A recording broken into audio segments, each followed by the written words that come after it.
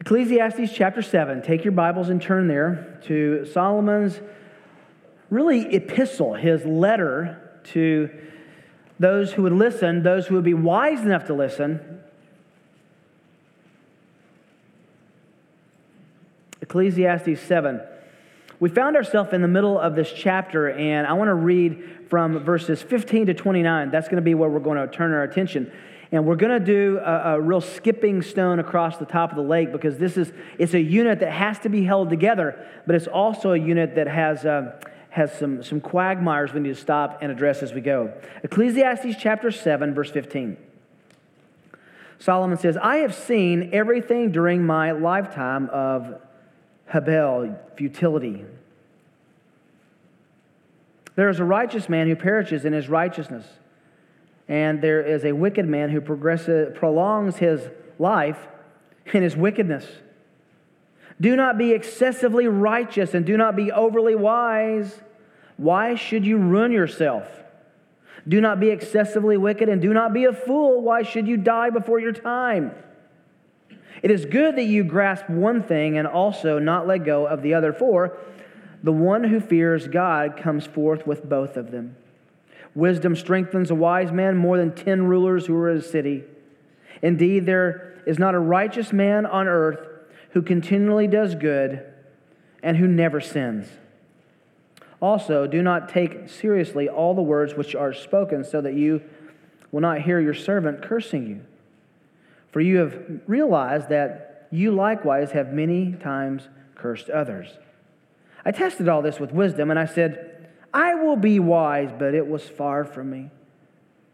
What has been is remote and exceedingly mysterious. Who can discover it? I directed my mind to know, to investigate, to seek wisdom and an explanation, to know the evil of folly and the foolishness of madness. And I discovered, more bitter than death, the woman whose heart is snares and nets, whose hands are chains. One who is pleasing to God will escape from her, but the sinner will be captured by her. Behold, I have discovered this, says the preacher. Adding one thing to another will find an explanation, which I'm still seeking, but have not found. I have found one man alongside 1,000, but I have not found a woman among all these. Behold, I have found only this, that God made men upright, but they have sought out many devices. Well, just a simple reading of that text raises a lot of questions, doesn't it? And so does the entirety of the book of Ecclesiastes. I want to confess that I find myself drawn to news talk shows. It's a problem. You can pray for me. They only make me mad and cause me to pursue sanctification at a deeper level. Almost every day there's a breaking story about a major issue, a major crime, a major crisis, or a catastrophe, or a scandal, and every night the people who call themselves pundits or experts fill the airways to analyze and advise, to discuss and disagree, to evaluate, to expound, to ponder, and to propagandize. But I think the question that needs to be asked is whether or not these experts are providing a solution to the problem, or they're just stirring up muddy water, merely indicating that the problem is beyond any of their wisdom and insight. I mean, if you think about it for a minute, if the answer to society's ills and the problems of our world really are underneath the hairspray and behind the makeup of these experts on the news channels, wouldn't things be getting better because of their profound sharing of ideas? We've been taking a guided tour over the last few months with King Solomon through life. Its ups, its downs, its highs, its lows, the good times and the bad times. Solomon has been showing us that all of us, all the same tragedies, the maladies we face, the injustices, the problems, all of these call attention to our hearts to say, why? But Solomon answers with unique perspective, and he really was an expert, not just one of those men or women with makeup and hairspray saying that they know what they're talking about. He was an expert, first of all, by observation. Remember, he had seen almost every kind of problem as king and a judge. People were bringing him problems constantly. And because of his wisdom that he was given in 1 Kings 4 to decide hard cases, to know right from wrong, good from evil, and to lead the nation, because of that, he was constantly facing the injustices and the problems of his world. You remember when they brought the baby to him, and the live baby, and there was a dead baby, and he said, cut the baby in half, and the real mother said, this is mine. He observed so much of the rights and wrongs of the world. But he's also an expert by experience. He had, remember chapter 2, he had milked out of life every kind of pleasure he could find. He wanted to know if there was something new under the sun, if there's something he could experience that really would bring him lasting satisfaction. And he found nothing. So he was an expert by observation, an expert by experience. He was also an expert, as we remember, by divine enablement. God had given him a gift of wisdom. He'd given him a gift and said, no one is going to be like you in your lifetime, before or since, except Christ. How would you like to have that wisdom to discern right and wrong, to see through people's motives, to understand your world and nature and spiritual things more than anyone around you? So he's sharing Ecclesiastes at the end of his life. After the middle of his life, he crashes.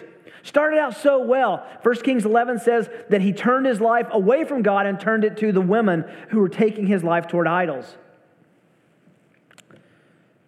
He had a tragic downfall, and we believe that Ecclesiastes is his regaining of his senses at the end of his life, telling you and telling me, you can learn by your experiences, or you can learn by my experience. And we would do well to learn from his mistakes and his wisdom. So by this point, in the middle of Ecclesiastes, Solomon makes some of the most pointed observations and commands in the whole book. As he unfolds this section, he's really uncovering the problem behind the problems of the world. But his insights wouldn't make any of the talk shows or pundits' discussions in our generation. Why?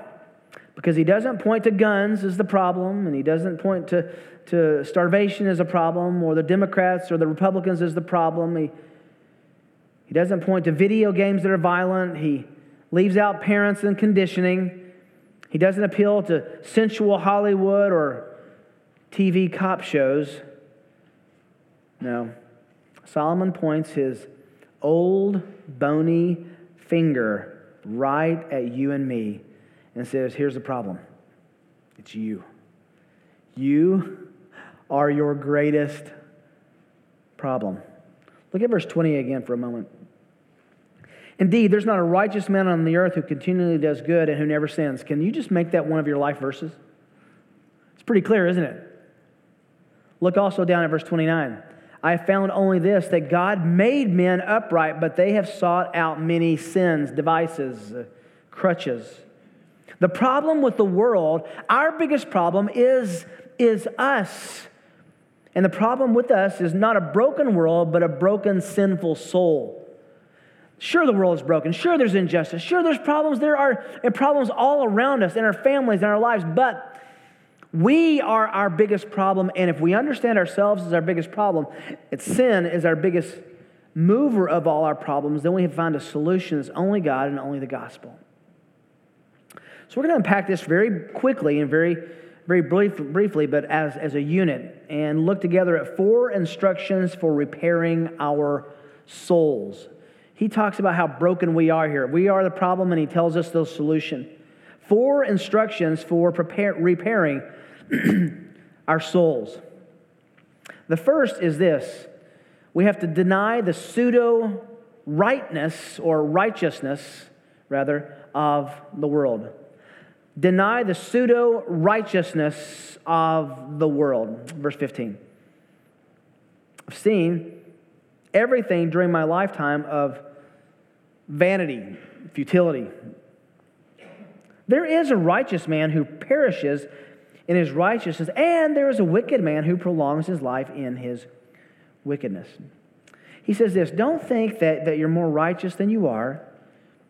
Observation that Pursuing righteousness does not guarantee a long life. In fact, sometimes the wicked seem to live longer and have a better time at living than we do. Turn for a moment over to Psalm 73. This is the passage with which most of you are very familiar. It's a psalm of Asaph. What he does here is nothing short of remarkable. I won't take the time to read the whole passage, but a few highlights are important. In the first 14 verses, he basically says, I see the wicked, and they're getting away with sin, and they're having a good time getting away with sin, and I'm jealous about that. They're getting away with it. Verse 9, they've set their mouth against the heavens, and their tongue parades through the earth. And Asaph is totally puzzled by this. Why do the bad guys seem to be winning? I want to pick it up in verse 15. He said, if I had said this, I will speak thus. Behold, I would have betrayed the generation of your children. When I pondered to understand this, the unrighteous getting away with what they want to and enjoying life, and me being righteous, being frustrated, it was troublesome in my sight until I came into the sanctuary of God. Then I perceived their end. Surely you have set them in slippery places. You cast them down to destruction. How they are destroyed in a moment. They are utterly swept away by sudden terrors, like a dream when one awakes. O Lord, when aroused, you will despise their form. Here's what I want to get to. Look at his own heart in verse 21. When my heart was embittered, and I was pierced within, then I was senseless and ignorant. I was like a beast before you. Can I just take a moment aside and talk to the junior hires, senior hires, and the collegians for a second? Those of you on the front part of your life, every day you are bombarded with this world that's just accosting your mind and saying, do this, don't do that to be happy, and it has very little to do with God. You're being wooed by so many different directions, so many temptations. No one wants to live righteously. There's no gain in that. And Asaph says that they're right in a temporal sense. Don't become embittered that you can't enjoy sin like your friends around you. Don't be pierced within where you say, I'm missing out. That's exactly what Asaph says. Verse 23, though, he says, nevertheless, I'm continually with you. You have taken hold of my right hand. With your counsel, you will guide me, and afterward receive me to glory. His perspective is eternal. Whom have I in heaven but you? We know this passage. Listen to it in context. Whom have I in heaven but you? And besides you, I desire nothing on earth. There is the critical lesson that Solomon is teaching us here. Is God that greatest desire in our heart? But God is the strength of my heart and my portion forever. For behold, those who are far from you, they will perish. You've destroyed all those who are unfaithful to you. But as for me, here's for me. The nearness of God, that's my good. I have made the Lord God my refuge, so that I may tell of all your works.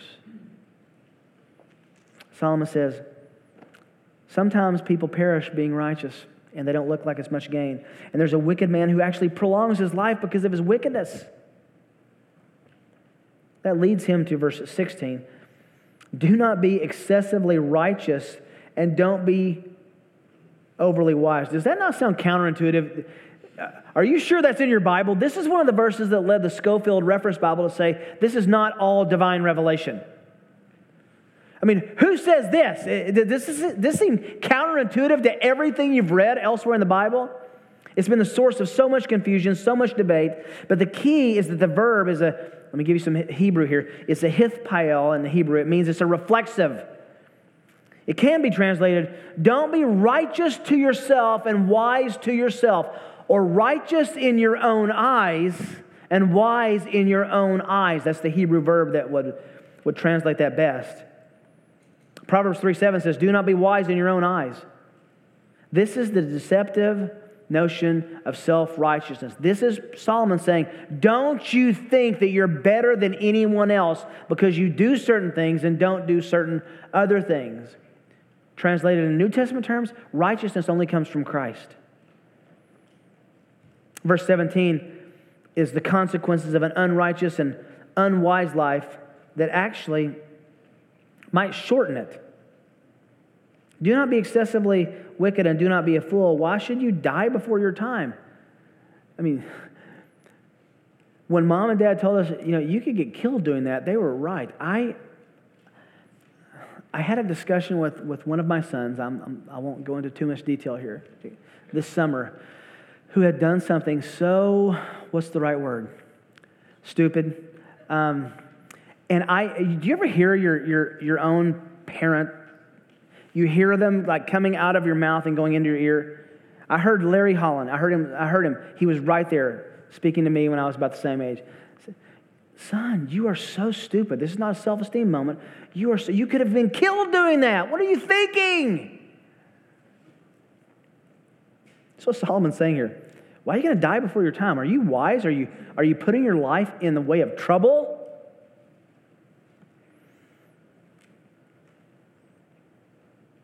Verse 18, real righteousness and real wisdom are a result of fearing the Lord. It is good that you grasp the one thing and also not let go of the other. For the one who fears God comes forth with both of them. The greatest barrier to the gospel is a wrong view of our own righteousness, grasping the right view of righteousness, the right view of wisdom, and letting go of the wrong view of righteousness and the wrong view of wisdom, not being deluded, not being deceived.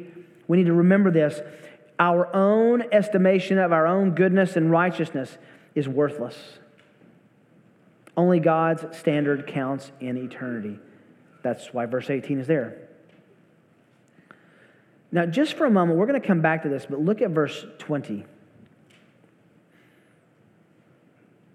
There's not a righteous man on the earth who continually does good and never sins. You do know that we're all wicked sinners condemned by God and worthy of wrath and judgment. Not one, Paul says, not even one righteous man.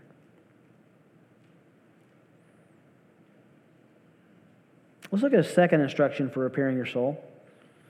Not only to deny the pseudo-righteousness of the world, but secondly, deny the pseudo or false wisdom of the world.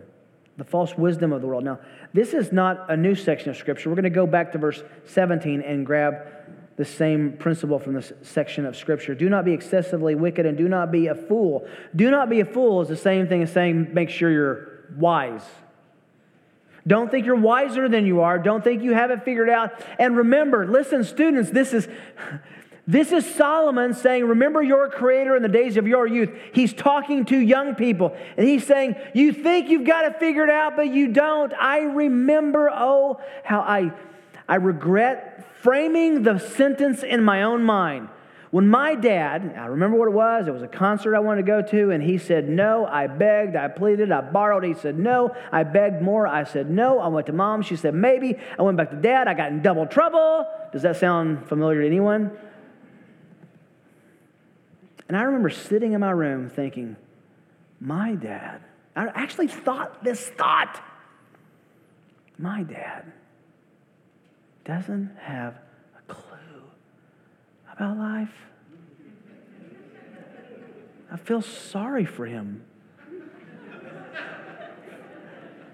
Because I know better. I actually thought those words. And then God gave me 3 sons.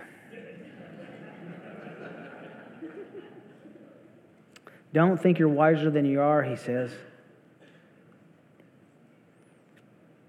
Listen, we've talked about before, if all the knowledge and wisdom had all the answers that the world can offer, we would all be lining up at the universities just to check out every book to get the clues that we need to live life.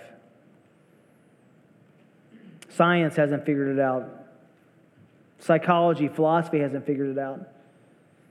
Do you think that if a man could make genuine, true claims to wisdom and truth, that it would cover all the magazines and articles and websites of the world? We found a guy who's figured it out. So understand that the world's wisdom can talk about facts and observations, but it can never solve the real problem, which is us, which is our sin. So don't think you're wiser than you are. Reject the pseudo-wisdom of the world. That's the negative side. But there's a positive side that he adds too, beginning in verse 19, and this is number 3. Pursue the perfect wisdom of God. Pursue the perfect wisdom of God. Verse 19 says, when a wisdom strengthens a wise man more than 10 rulers who are in a city. The word rulers here is probably not the best translation. That almost sounds like you have too many cooks in the kitchen. The word ruler really can be translated strong and mighty men. Three great warriors. Wisdom strengthens a wise man more than 10 mighty warriors can strengthen a city. True biblical wisdom can give protection, guidance, a standard that controls your decisions. And conceit and foolishness can never compete with that. So then he comes to verse 20. Indeed, there's not a righteous man on the earth who continually does good and who never sins. The word continually may be supplied in your Bible. If it's in italics, that's a good thing because it's really not in the original. This is how the original goes, very simply. Indeed, there is not a righteous man on the earth who does good and never sins. There's no continually in there. There's no righteous man. Oh, there are nicer people than meaner people. But that's a standard that we measure horizontally, not vertically with God and His standard. His standard is absolute perfection. This is a profound and simple reality. There's none righteous, Paul says in Romans 3, not even how many? One. It includes both sins of omission and commission. There is none righteous, not even one. Don't forget it. Remember that we are in that category. And that sounds like your problem is you. That's a great thing to realize because if our problem is us, the solution is outside of us and it's Christ and it's the gospel. And it's a good conclusion to make. Bob told you this morning, don't come back to Ecclesiastes tonight if you're looking for a sermon on self-esteem. You really shouldn't come to the Bible for a sermon on self-esteem because the Bible says your esteem is what God has done for you and in spite of you. Not because He looked down and said, wow, what a nice man or woman. Leads us to verse 21. And do not take seriously all the words which are spoken so that you will not hear your servant cursing you. This is so raw. It's so raw. He's saying don't take everybody at face value. People are hypocrites. Oh yes, you are a people person. Oh yeah, then you and I are, what's the syllogism? Hypocrites. Everyone is. I mean, come on. Do you really express what you really think to people, or do you have just a shred of, as my one son says, hyperbole? A little hyperbole to say, well, no, hey, rather than saying the truth. And he gets pretty raw here. Don't take seriously all the words which are spoken so that you will not hear your servant cursing you, for you also have realized that you likewise have many times cursed others. Don't be surprised by the hypocrites in your life because you are one too, Solomon says. Ouch. It's a footnote, and it's an example to explain that there's not even one righteous. So verses 21 and 22 really are illustrations of verse 20 that there's not a righteous man on the earth who continually does good. Now verses 23 to 29 is going to move from the righteousness back over to the wisdom. He bounces back and forth between righteousness and wisdom. Verse 23, I tested all this with wisdom. Now stop right there. He had the ability to test all this. He was the wisest man who had lived up to that point in history, the wisest man ever except for Jesus himself. He had been given this wisdom. He had observation. He had experience. He was incredibly wise. So he takes all of that wisdom and he tested this theory, this theorem, and said, I will be wise. But it was far from me. You can't miss this. The wisest man who ever lived said, I am going to live wisely, and it was beyond him. Why? Because Solomon is in the category of verse 20. He too is not a righteous man. Verse 24, what has been is remote and exceedingly mysterious. Who can cover or discover it? Can you really have a proper perspective on the present and the future by looking at the past? Do you trust your memory of things? I took my family back a few years ago to Chattanooga, where I grew up.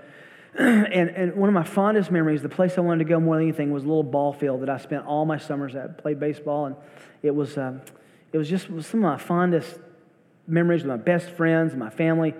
And I wanted to go back and look at it. And we drove back behind this elementary school, and it was so sad. It was a punch in the stomach. It was all overgrown. There was this rusted backstop, but we were there. And I just remember looking at it and thinking, this is so small. Because when you're shorter than I am now, I was that at one time, and this is the ball field, and there's first, and there's third, and this massive outfield, and it was so huge, and you go back and you go, wow. You ever had that experience where your memory is not quite connected to reality? It's exactly what Solomon is talking here. What's been remote is exceedingly mysterious. Who can discover it? Don't trust the wisdom that you've seen collected as a litmus test for your own life. There are limits to even what true wisdom can answer. So verse 25, I directed my mind to know, to investigate, and to seek wisdom and an explanation, and to know the evil of folly and the foolishness of madness.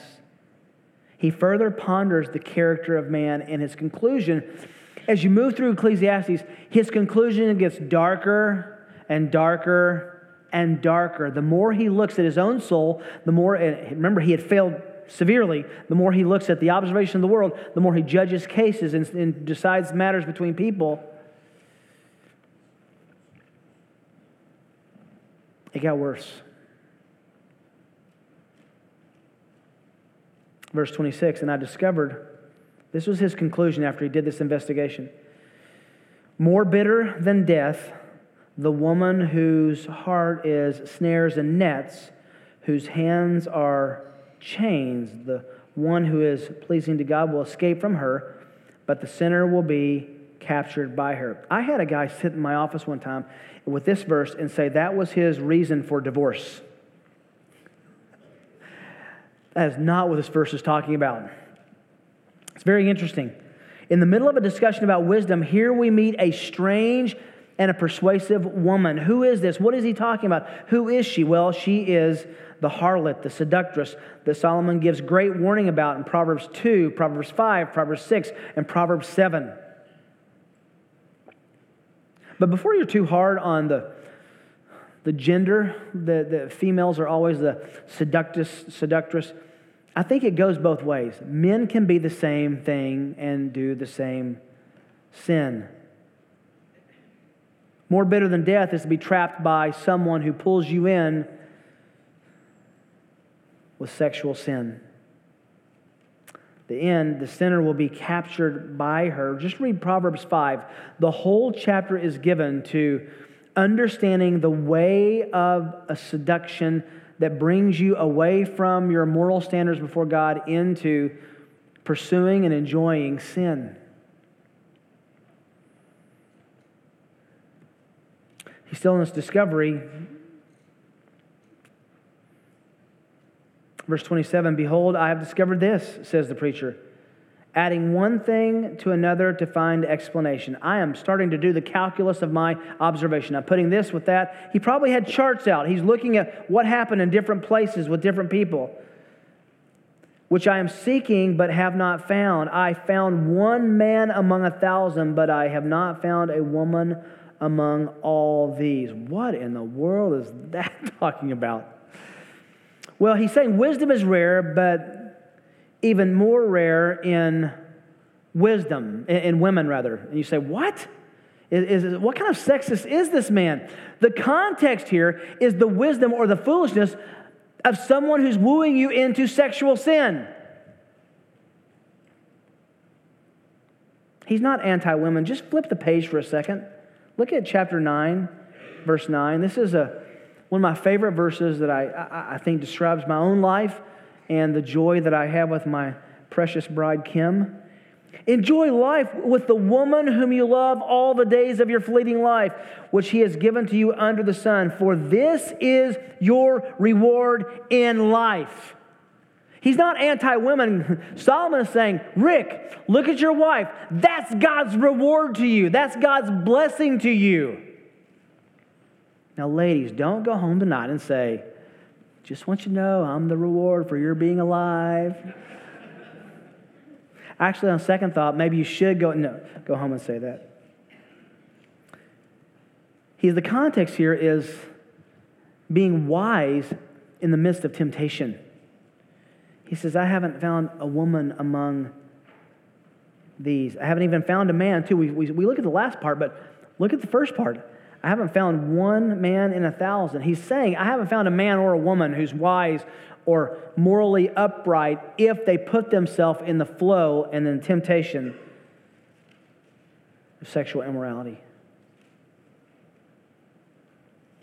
Are we becoming wise? Are we committed to this wisdom literature? Do we know that all wisdom is personified in Christ? Colossians 2, 1-5. Well, that leads to the last section here in verse 29. Pursue the perfect righteousness of God. The last instruction for repairing your soul. Pursue the perfect righteousness of God. Verse 29. I have found only this, that God made men upright, but they have sought out many devices. Verse 29 is the only place to find the righteousness that you need. It's in God. Not the devices. These devices, interesting Hebrew word, it means things that you can imagine or think up in your heart.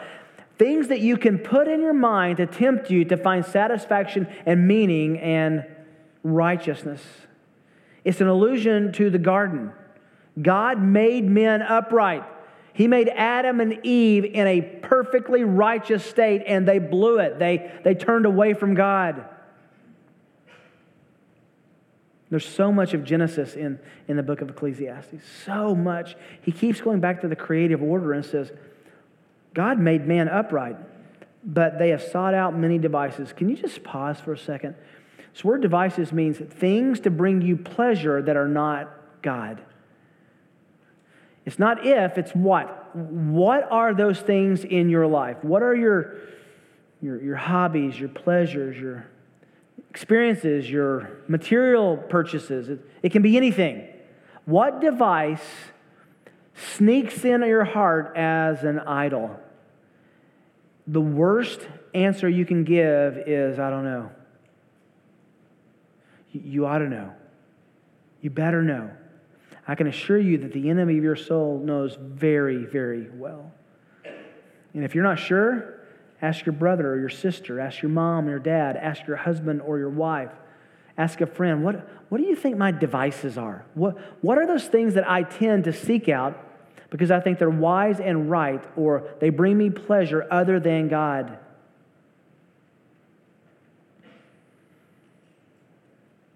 The problem with the world is people, and the problem with your world is you, and the problem in my world is me. And it demands repairing of your soul. Now here's what we'll find out when we get to Romans chapter 12 in just a few weeks, that you're offering yourself as as a constant sacrifice before God.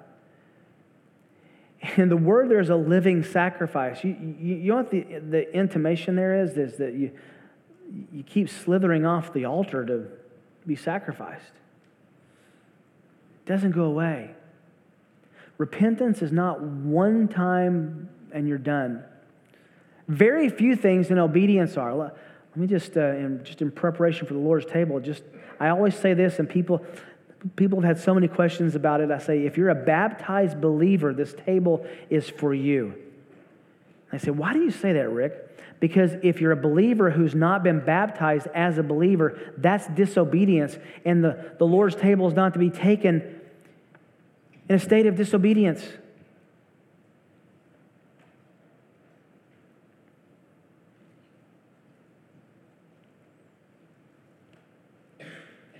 Do we really pause? Do we really, honestly, genuinely, sincerely, actively, intentionally pause at this moment in the life of our church and look at our lives, our pursuits, our lack of pursuits, sins of commission, doing what God has said not to do, sins of omission, not doing what God has commanded us to do? Have we come to a place where we really understand that this isn't just a habit in our church? This is actually a table that God invites us to sit at with Him. Just take your Bibles for a moment and turn over to Deuteronomy. I'm going to prepare for the Lord's table now. Deuteronomy chapter 8.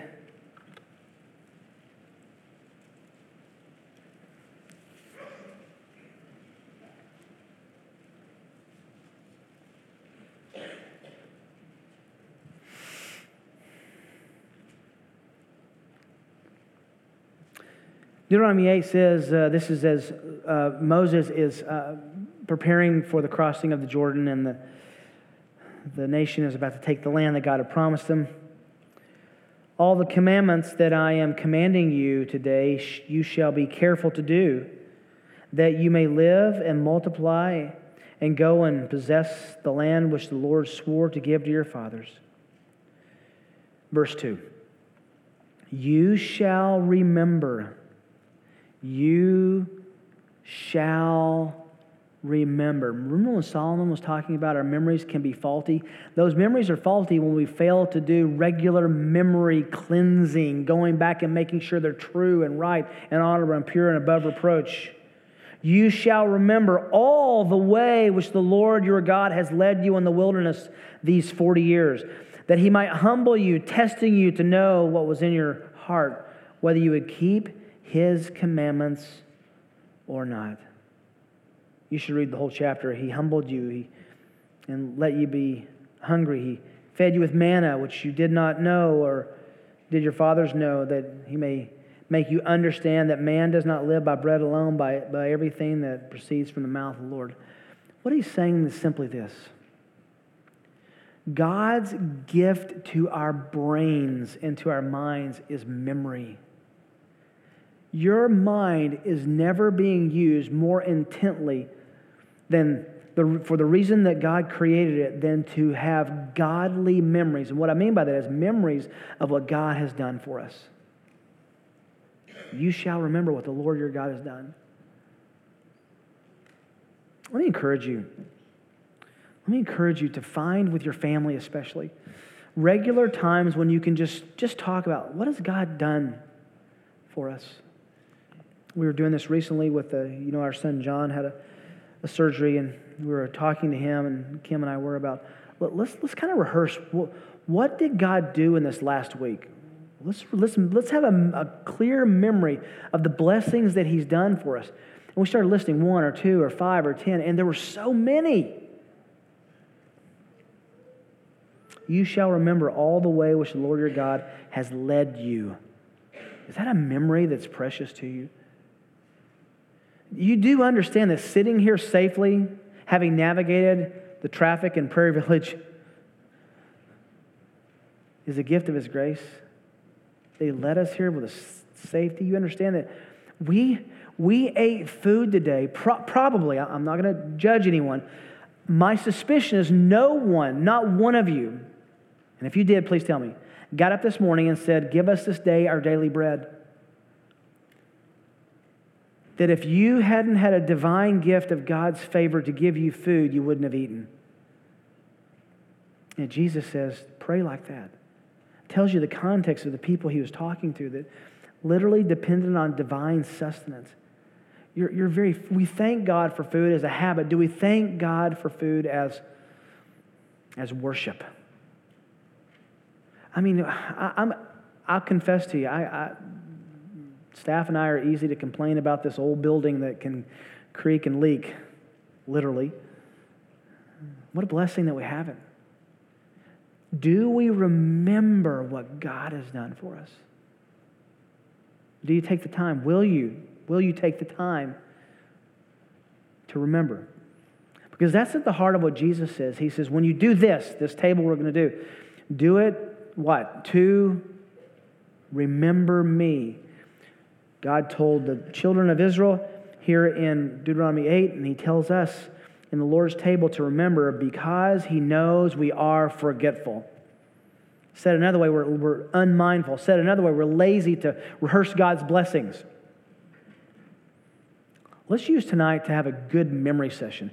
Do this to remember me. Let's remember the sins for which God has forgiven us, confess those, and let's remember the cross that paid for them.